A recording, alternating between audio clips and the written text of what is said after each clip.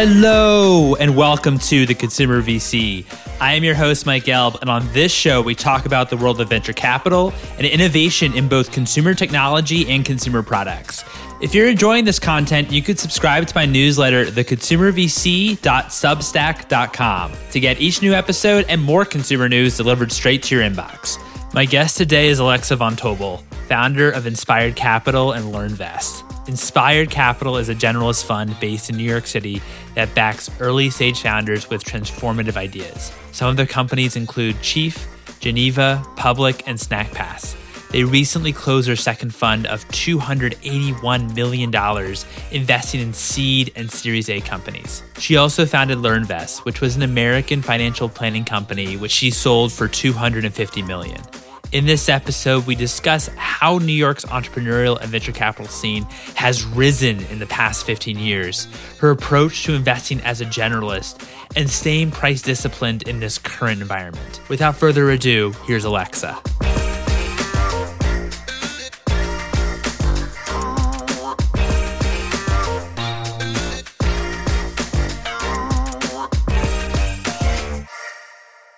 Alexa, thank you so much for joining me today. How are you doing? I'm doing really well. Thanks so much for having me, Mike. This is going to be fun. Oh, I really appreciate you coming on the show. I wanted to discuss the beginning of Inspired. No pun intended, inspired you to start Inspired Capital. Well, it's really rooted in my own history, which was in 2008. I dropped out of Harvard Business School. I actually founded a company, LearnVest, in 2007. May of 2007. And after basically a year of nights and weekends kind of working on this big idea, I, as Lehman Brothers went under, kind of saw the world go into a global economic recession. And I said to myself, this is probably the right time to launch the company I've been working on. And I moved to New York City. And I was 23, 24, 25 years old, depending on which year you're talking about. And I remember thinking to myself, I can't believe that there's not more capital here in New York. It's literally in my mind, a capital of the planet. And while I was raising our Series A, I literally had to get on planes and fly to the West Coast, multiple flights and 2 weeks of sleeping on couches. And I just remember having this really authentic moment where I was like, at some point I want to come back and I want to build the firm that I wish existed for me right here in New York City. And so fast forward, built LearnVest, sold LearnVest to Northwestern Mutual for $375 million. I started doing a ton of investing again. I'd actually spent some time at Insight Venture Partners early in my career. And focusing on investing, all of a sudden I realized not only did I love it, I loved it so much that I was like, this isn't a job. This is really such a gift. And the words finally came out of my mouth. I said, I'm ready to start that firm. It's Inspired Capital, and the DNA of the firm is really special. The team, the core team, the founding team of the firm has actually known each other for 68 collective years. It's actually crazy. I only did the math on this last night, but 68 collective years, stemming from people like Penny Pritzker, who I've known for almost a decade, Lucy DeLand, who's one of the partners here at Inspired and a co-founder of Paperless Post, who I've literally known for 20 years as a best friend, Mark Batzian, who I've been with 11 years, Annie Shapiro, who I've been with for almost 12 years. She was my first hire from LearnVest. She runs our platform. And we just wanted to build a really special firm. And I think just like anything in life, people are everything. And so we brought together this really special group of people. And between the founding team, we built and scaled 10 businesses ourselves. And so it really is that lens of vivacious, energetic, raw commitment and hard work to our founders, but also with the now more experience living through a number of recessions plus COVID, Penny Pritzker, U.S. Secretary of Commerce in the White House. We've seen a lot, and we now can bring all of that craftsmanship back to the apprenticeship model of helping be there for founders. And the last thing I'll just say, we're an early stage fund, seed Series A, full generalist fund, investing around the country, but with a real eye to the craftsmanship, especially in an environment like today in 2021, where capital is quite literally everywhere. I always believe, and we believe, that the best founders in the world really want people who give them unfair advantages and actually really do want input and support, especially time is the most valuable resource that founders have. So that's us in a nutshell. It was really born out of that very clear, lucid belief of, God, I wish the firm that I really wanted for me existed, and what a gift to get to come back and actually go build it. And we're having a blast. That's amazing. That's amazing. What's really fascinating too is you've seen New York, the rise of the New York startup ecosystem in the past 15 years or so. The rise of, venture capital firms now starting up just like Inspired in New York. I wanted to talk with you just from someone that's seen it all. What has the transformation been like when you started LearnVest all the way until now? And how do you see like New York maybe on like the national stage? So 2008, December 18th, I drop out of Harvard Business School. I come to New York. I kid you not. There was one group that would do an angel track. It was New York Angels, and it would be 25 to 50K. They invested. And I remember being like, this doesn't do anything. Like I need $1 million, but like, where do I go get $1 million? So back then it was literally connecting the dots, going and gathering those checks, doing it person by person. I didn't want any friends and family money because I was already putting all of my own savings in, and I didn't want the weight of anybody else on my back. I was like, I really want to do this on my own. And one of the things at that point, also, I was building a fintech company, yet Mike, fintech wasn't even a category. Literally, I was building the next generation of financial planning on the internet and trying to figure out how to build a registered investment advisor in a regulated industry and a bunch of other things. And so first, the ecosystem was anemic from capital. It was still really wrapping, heads around startup, the scene. What does this mean? It was not glamorous. Probably 80% of people that I met thought I was a complete lunatic. They were like, why did you drop out of Harvard Business School in the heart of the worst recession in 81 years with no capital committed to you? You crazy 24-year-old girl. And I just deeply believed in what I wanted to go build. It had crossed the point of no return. I had to go build it or I was going to regret it forever. Luckily, my boyfriend, now husband, was like the world's most supportive human ever. And he was like, you got to go do this. Let's do this. I just put my head down and started working. And then fast forward, our Series A. Again, I had to get on planes. I ended up with many, many, many term sheets, almost 10. I took capital from Excel Venture Partners, who's absolutely delightful. Same thing, though. I'd come back and I remember being like, I have my capital on the West Coast, but I'm here. Like, I need talent in this ecosystem. And again, even senior talent at that time, CMOs, VP marketing, data marketers, all didn't exist. Like, to find them, it was like they were all on the West Coast. And so even on the talent side, it was really anemic. And then fast forward now a decade, New York City has born now dozens, and don't fact check me on this because I'm doing this from memory, but dozens now of unicorns and huge businesses, from your MongoDB to your everything that great people like Josh Kushner have done, Oscar, to you've just born the Flatiron Health guys, just have born huge unicorns that have then given birth to even more founders, the Warby Parker guys. And so not only is it easier, there's some real advantages to having certain types of talent on the East Coast. In 2019, that's when we launched Inspired. I literally had my last day at Northwestern Mutual. I was on the management team there. And so I wanted to transition that really, really thoughtfully. And literally that day we stood up Inspired, announced it in the press, and closed $125 million. And then I had a third child. And so then I finished the fundraise that summer. And what was really amazing was that was pre-COVID. Our strategy was generalist fund, early stage, East Coast is going to matter. We think the East Coast over the next 20 years will only continue to explode. Dollar per dollar, there's fewer dollars here in an environment, an ecosystem that's exploding. And then you add in COVID. And all of a sudden, COVID, remote work, distributed teams, California, lots of people leaving to finally be able to live in houses and have space. And all of a sudden, what we realized was our core strategy for Inspired only ignited even more. We felt real tailwinds come into us. And we were in a really special spot as a firm because two of our bigger categories that we happen to be deeply experts in is fintech and everything around it, from crypto to infrastructure, and digital health were two categories that just literally lit on fire in so many ways. And so COVID obviously was a moment for all of us. I had 3 little kids through COVID, so I just want to say out loud that I feel for every human and parent out there. We just leaned all the way into work, and we started to think about, how do you think about building a world-class venture fund more remotely? How do you think about meeting teams on Zooms? How do you think about the categories that are going to have major unfair advantages through what we're going through? And we just put our heads down and did what we know to do best, which is work hard. So it's been a really rewarding last 2 years, and we have so much hard work ahead of us.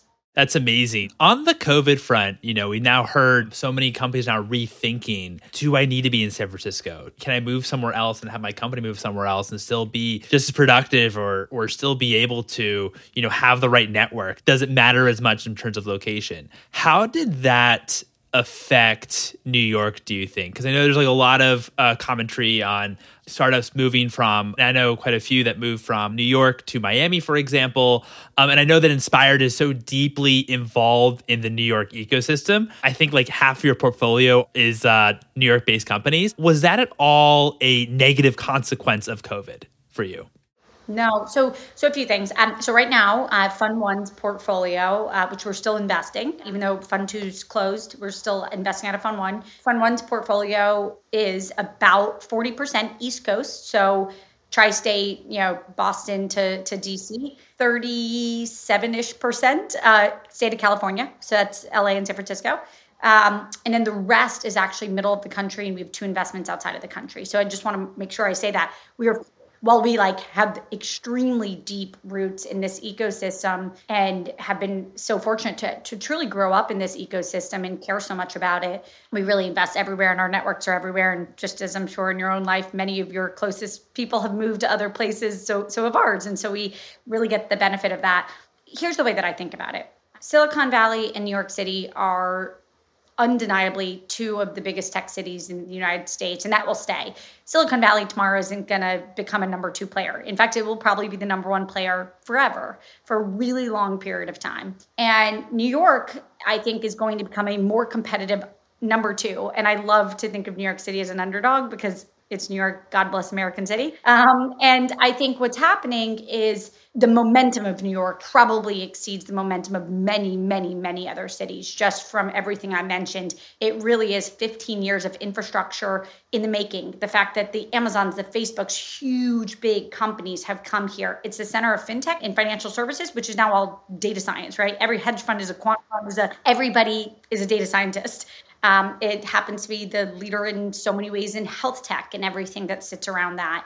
And then it also happens to be number 1 in media, culture, arts, and will be for the planet. And so, there's just so many other unique advantages to this ecosystem. And then I think what we've seen happen is if you're a great founder anywhere, literally you can be anywhere, you're going to probably end up with workforce, whether we're in offices or not, that sits in a few locations. And if California is going to be an obvious location, I believe that this tri-state area of New York is going to be a clear second location. And so what we're finding is some of your best founders absolutely want access to that talent. And one of the really fun things about the Inspired team is we've employed over 1,500 people in this ecosystem ourselves. And so those people breed even deeper relationships. And when I sold to Northwestern Mutual, I was tasked with standing up their digital tech hub here. And so we just hired and hired and hired. And anyways, it's just a wonderful community. And one, I'm from Florida, so I very much so appreciate the Miami move, except I've always joke that I don't know how anybody lives in the 100-degree temperature. I grew up in it, and I'm like, how did I grow up this way? Did I grow up this way? No, but I just think that I think we're going to start to see the rise of other cities while California unbundles a bit. And to actually steal from Fred Wilson, he said the genie's left the bottle and it's not going back in. And so I really do believe that we are at the beginning of a place agnostic future, and that it really is more of where can you find the talent? And where do you have a talent edge? Now, with this genie in the bottle out and not going back in mentality, in that now entrepreneurship is everywhere, meaning it always was everywhere, but now you can maybe build a venture-backed large business in a lot more locations than you could. It used to be just Silicon Valley. Now it's really spread to New York in the past 10 years. And then, of course, LA's done incredibly well as well. I have to shout out to LA since I've lived in LA for the past 8 years. But does this make sourcing for you a bit tougher? Because it's not just, okay, like pull the community together where it's local and try to find the companies that are really close to you geographically, but rather now spread across the US? Or is that something you were already doing before? Already doing that before. So in fact, as I said, if anything, I feel like sourcing is easier. We can actually see more companies in a day. Zoom is so efficient. I look back to like what we were doing pre-COVID, where it was like literally running around a city to then try to do a phone call, to then try to have a logistics to meet at a coffee shop, to have a less efficient conversation because a waiter's delivering a breakfast or a coffee to you. Like we can actually stack more companies. We can see more people. We're far more efficient in that regard. The fact that people now deem this medium as easy and most importantly, socially respectable, right? It used to be like, if I don't come see you in person, there was a social norm there that was like, I don't respect you enough to make you a priority. And now it's just so much more efficient. The other thing is most of our sourcing of companies is outbound. It's things that we're going to find. It's categories we're really excited about. We love to write our own white papers. We had a thesis on fintech in Latin America. That born out of that was a company called Hobby, HABI, that just raised $100 million from SoftBank. The founders, Bryn and Sebastian, were in my network, people I really knew. And I tapped them on the shoulder and said, hey, I'd really love to back you.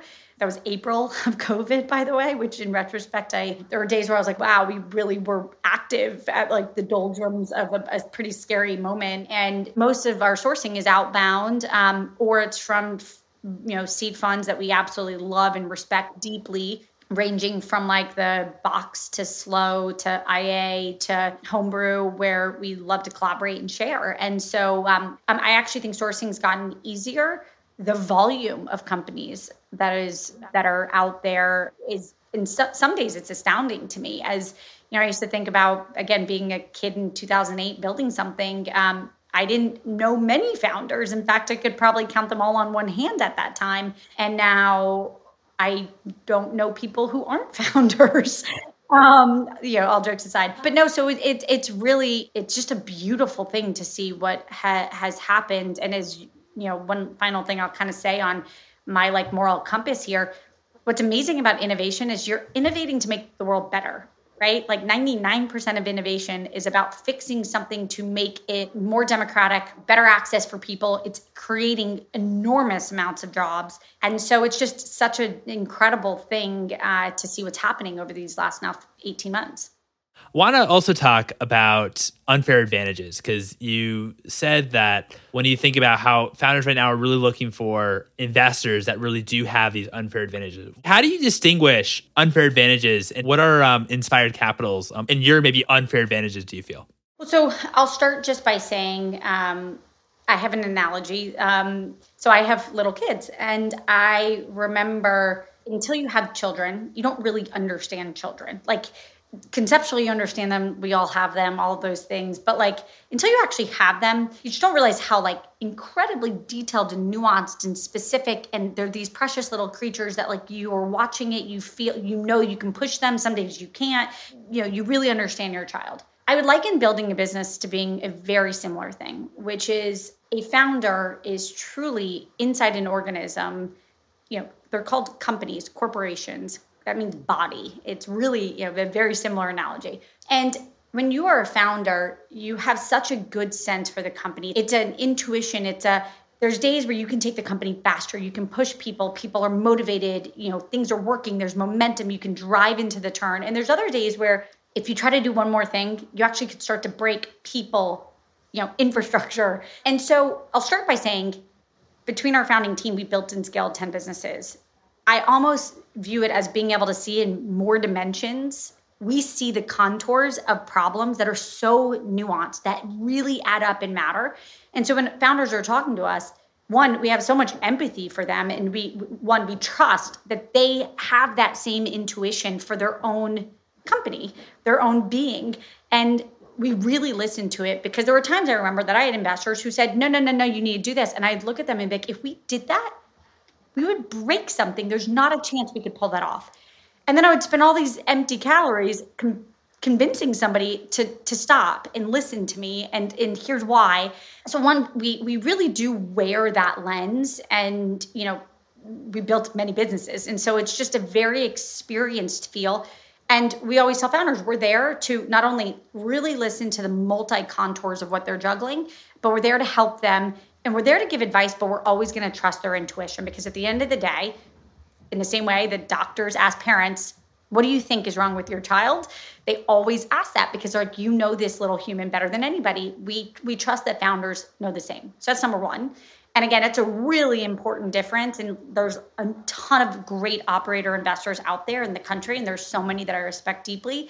That is a foundational DNA of Inspired, which is we've been there, we've been in the trenches. We have so many unique contours that we understand and that we bring to our founders. Number two, it would be silly not to mention it, but Penny Pritzker, she's currently on the board of, she was U.S. Secretary of Commerce for President Obama. So quite literally watching the country for everything relating to business. Her job was to know most CEOs in the country, quite literally. But she's on the board of Microsoft and Harvard and just is, when I say a world-class business person, there are very few people in the country, if not maybe even the world, that have as many nuanced understandings of everything from policy to, literally how, and all of these things are blurring together, right? When I was building Little LearnVest, it was like regulatory plus tech was brand new and that was uncharted waters. Now, everything, policy, where the world is going, sustainability, how we think about international relations is all merging with innovation in tech. And she happens to be a unique human. I love working with her. I love everything about her, but she happens to be a really unique human who not only comes with a network that in my little 37 years of life, I don't have, nor could I, but she can help our founders do really amazing things. And in fact, in Fund 1, 6, 7, 8 of our founders have been able to get the exact mentor who is the CEO of the huge incumbent to come and be an investor and advisor in some really material way. The third thing is just a tremendous amount of grit and hard work. It's just how we're wired. And we just believe in doing the hard work, pretending that we are our founders, thinking through all the things that we can do to give them a leg up. And it's really simple. And one of the things, Mike, we often share with our deals, our memos, we're like, here's the work we've done on you.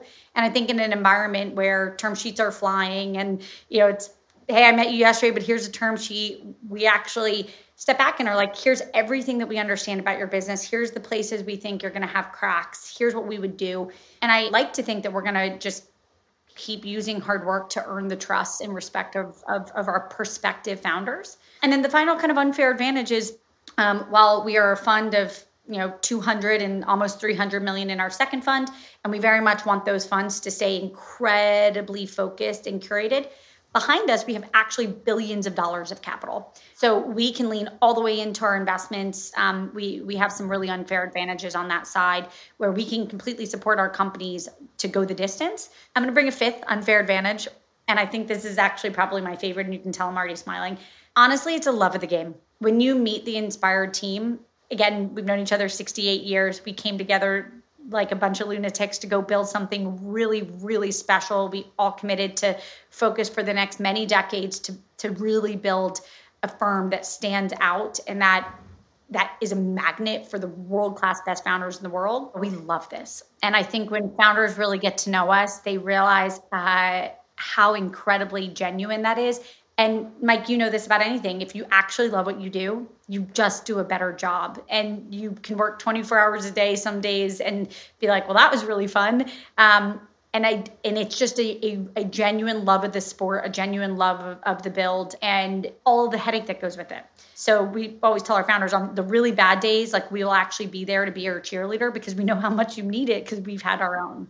Those are wonderful, wonderful 5. And I really appreciate you sharing those 5 unfair advantages. It seems like a lot of them stem from really all of you being former operators or a lot of you being former operators. So really having that empathy with founders and also understanding of, okay, this is why I think that maybe the direction or what you need to do for the company at the same time, because you've actually been there with it, which is amazing. Is it hard as well in this market? Now you have so many funds that are becoming more specialized. I know that you're a generalist fund. Is it hard sometimes to express the value of a fund like yours as opposed to maybe a fund that actually is very specific in a vertical? For example, I don't know, like a fintech fund, for example? Well, what's sort of funny is, let's take fintech as a really specific example. Fintech touches almost everything. And so I think that's why I think it's wonderful that fintech is such a core competency of Inspired. I published two books on the category in different ways. And I think if you really step back, fintech now is, in my mind, almost a horizontal. It's no longer a vertical. It really, again, payments, infrastructure, all of it. Yeah, it touches everything. No, it's a great question of, if Inspired's going head to head with a super specific vertical firm, how do we think about winning? I would say it really depends on the company, and it really depends on one of the things that we try to stay really true to. And each fund, we get to invest in about 25 companies. So it's 25 founders or founding teams that we get the pleasure of working with. And so I think for each swing, we also really like to go do the work to say, can we bring something really, really special to this team? Can we be an unfair advantage for them? And so I think that is part of how we also really like to think. I mean, Mike, you know it better than anybody. These are marriages. They really are. Two of my old investors, Teresa Gow and Samir Gandhi, literally, I've known now for almost 15 years. And they're both dear friends and people I really respect. And so it's like you really want to find people that you love working with. And so back to each company, we like to be able to prove that we can be uniquely helpful. And sometimes being a generalist fund means you actually can bring in more insights across more categories in a way that's actually more advantaged. Yeah, no, that's a great point. Especially to do resources that generalist funds have outside the categories. I always think it's interesting because I've had on folks that might specialize, for example, in like creator economy, and that's all the type of kind of companies that they look at. And then other folks, such as you, that are much more generalist. So I always just love hearing kind of both sides to it. I also wanted to know, so talk to me a little bit about Fund 2 as well. Very exciting news. Congratulations. But what were some of the learnings that you found? I know you're still deploying capital from Fund 1, but maybe what were some of the learnings from Fund 1 that you found that you might then extend into Fund 2? Sure. Tons of learning. So in the same way that, I call it ABL, always be learning. You just need to stay and live in a mindset where you do step back and second guess yourself and kind of explore everything that you did and really be brutally honest about like what worked and what didn't. In Fund 1, we have a short list of like regrettable misses where it was early in like the standing up the fund, we didn't have an office yet, and we were like hunting out and there's at least two very specific deals that we absolutely love the founders. It was very clear we were excited, and for a variety of reasons, we just didn't get there and we didn't get to a yes. And we look back and we think, wow, what was going on? So we actually like studied what was happening on the calendar. What did that look like? What was the distraction? And in one case, it was that we were actually deep on another deal and we just didn't have our full infrastructure that allowed us. Basically, the punchline, Mike, was we realized sometimes you're going to do 2 deals in a day, and that's okay.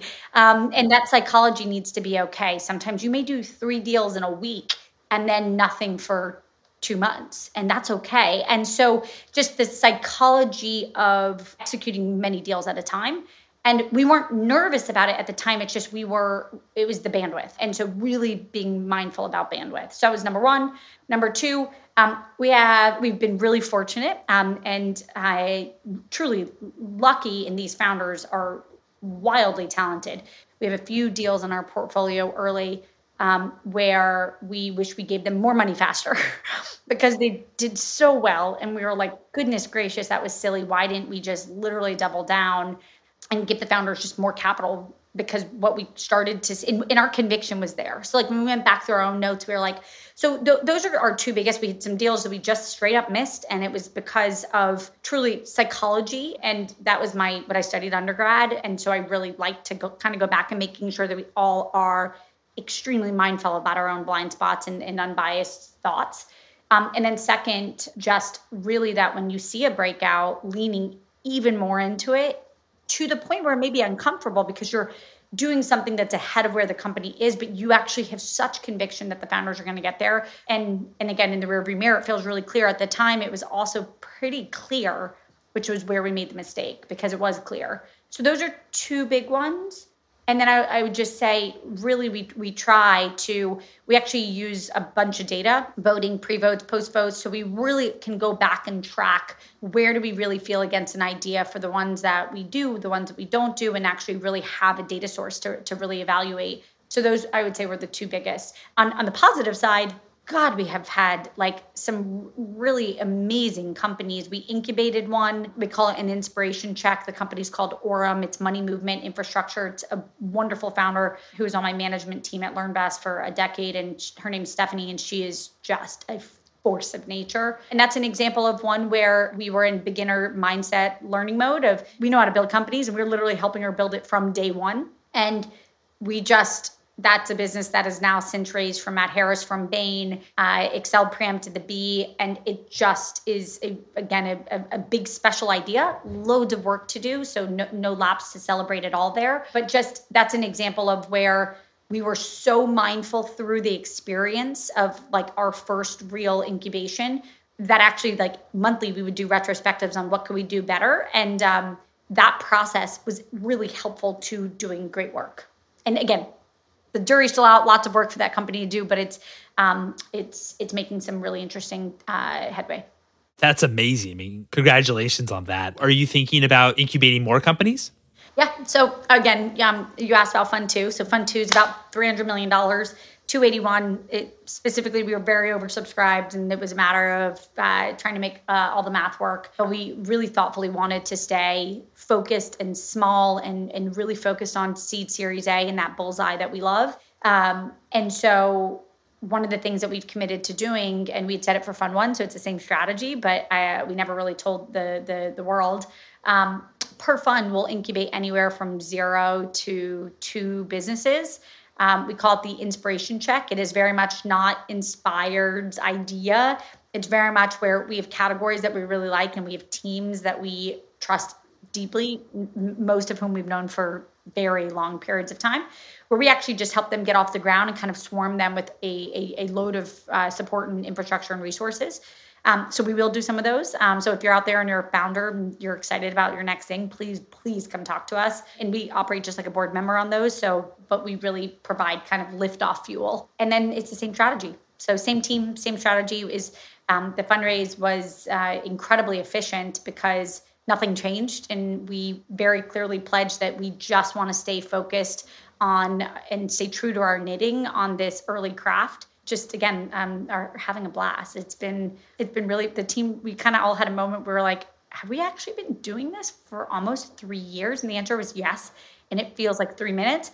And I think that's probably a good sign. If it felt like 30 years, that'd probably be pretty bad. But it feels like 3 minutes. And I think that's a really good indication of the future. What's one thing that you would change about venture capital? So again, this kind of goes back to just being a fundamentalist, but, this environment in so many ways is so invigorating and exciting. And it's like, you really can feel the world changing before us, because we all had, as a planet, the entire planet at the same time had to be forced to adopt technology in new ways, which is a shock to a global system that we actually haven't experienced in human history. So that's amazing. On the flip side, I think that some of the behavior of the preempt founders taking out big amounts of secondary at their seed Series A, some of that sort of dynamic, just the fact that the entire category, this is very specific to me, and I'll give you an example. The fact that we talk about ARR, annualized revenue, right? It is by nature a forward-looking metric. And when I was fundraising way back in the day, a decade ago, you just talked about revenue. And revenue is what revenue will you do this year versus, it's one thing to say 10 million of revenue versus 10 million of ARR. 10 million of ARR could be 3 million of revenue, but it sounds like 10. And so I just think we're in a bit of a forward-looking, getting credit for the future dynamic, and many of those won't end well. And so back to my being a fundamentalist, one of the things that we really like to just sit with our founders and look at is, let's just look at real business plans, real revenue. Where do you think that you'll be able to go? And one thing that feels really nice, and I think one of the things that excites me most about our Fund 1, and keep in mind, I will be the first to say we have incredible humility. We have proven nothing. We have so much work ahead of us to do a good job. But I'm most proud of some of the founders that are generating tens of millions of real revenue. And so those are the businesses where, we can say it's not the environment, it's not the hype, these are real businesses that are working, that are solving a real unmet need, that have genuine traction. And so in general, just even the fact that everything is so forward looking, I just kind of like to scale that back a bit and just be like, what is revenue for this year? What is revenue for next year? What does this really look like? And I'm all for helping make sure founders get credit for where they're headed and what things can be. But I also want to make sure that we have founders that really understand what reality is today. Does that make sense? There's a nuance there. We're all for giving you credit for what you can see in front of you. But at the same time, we want to make sure you're one of the founders that recognizes you're getting forward credit as opposed to what is hitting the bank each month. And the world changes a lot. And again, 2008 was a world-rocking recession, a 9/11 attack, all of the things that we all know have happened already. You just want to make sure a company not only can grow into the valuation that it's at, but actually double or triple also. And the last thing we ever want to see is founders hurt. We don't want their cap table to disadvantage them. And it's not worth it. So I always say, take as much risk as you can because you can actually perform, but don't go so far that you get stuck in a no man's land or actually completely, ruin a beautiful business because you got too aggressive. So again, it's a balance. And so we also look for, so that's a bit of the sort of things that behind the veneer here, we really like to think about, which is we want our founders to win. That's the long-term. Somebody always said to me, only one number matters, and it's the final number, and it's getting there. And that alone is against all odds. It's against all odds.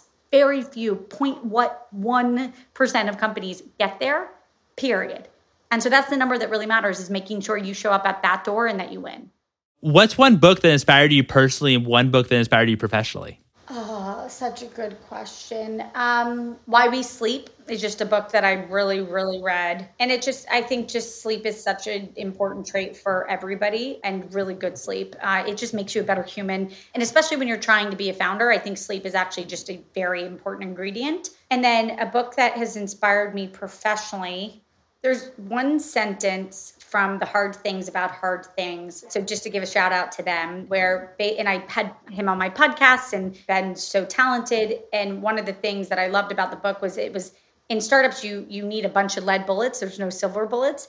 And I think I've just used that concept. It's just true. It's like, there's no such thing as a silver bullet showing up that all of a sudden works, and you just need all the lead bullets. And maybe a less violent analogy going forward would be great, but hard work is everything. It is my favorite sentence to my little kids is, how do you get to Carnegie Hall? Practice, practice, practice. It's just practice. You have to work, you have to put in the effort. And if you do the effort, you can accomplish anything that you set your mind to. Totally agree. And I absolutely love that analogy of there's always lead bullets, but there's no silver bullet. And Why We Sleep, that's been mentioned a few times on the show, which is a great book. My final question to you is, what's one piece of advice that you have for founders? This is really simple and very hard to do, which is dream big, because no one else is going to dream for you. For a variety of life experiences, have had to be reminded that you only get to live once. And I always like to tell people, this isn't the dress rehearsal. So if you're going to do it, do it. And I do think that as part of that dream big, no one else is going to dream for you. It's really hard to stand alone and swim against the grain and not care about other people's opinions and input. But if you listen to what everybody else wants to think for you, you actually can't do what your own inner voice is telling you. And so I think one of the most unforeseen muscles of founders is actually being able to not just swim against the grain, but to really shut out a lot of the other voices that are going to say, don't do it. That's crazy. Don't. That seems silly. It's too early. What about this? And you have to just really find these great listening ears for your own inner voice. And that is very hard to do. So in short, if you're going to do it, let's do it. Let's go big.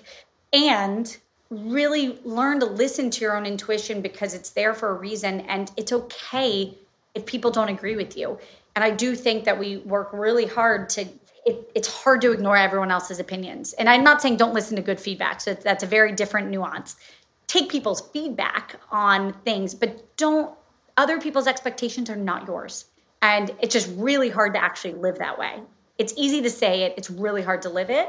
And so I would say that that's my biggest thing is you only live once. You got to follow your own path and plan.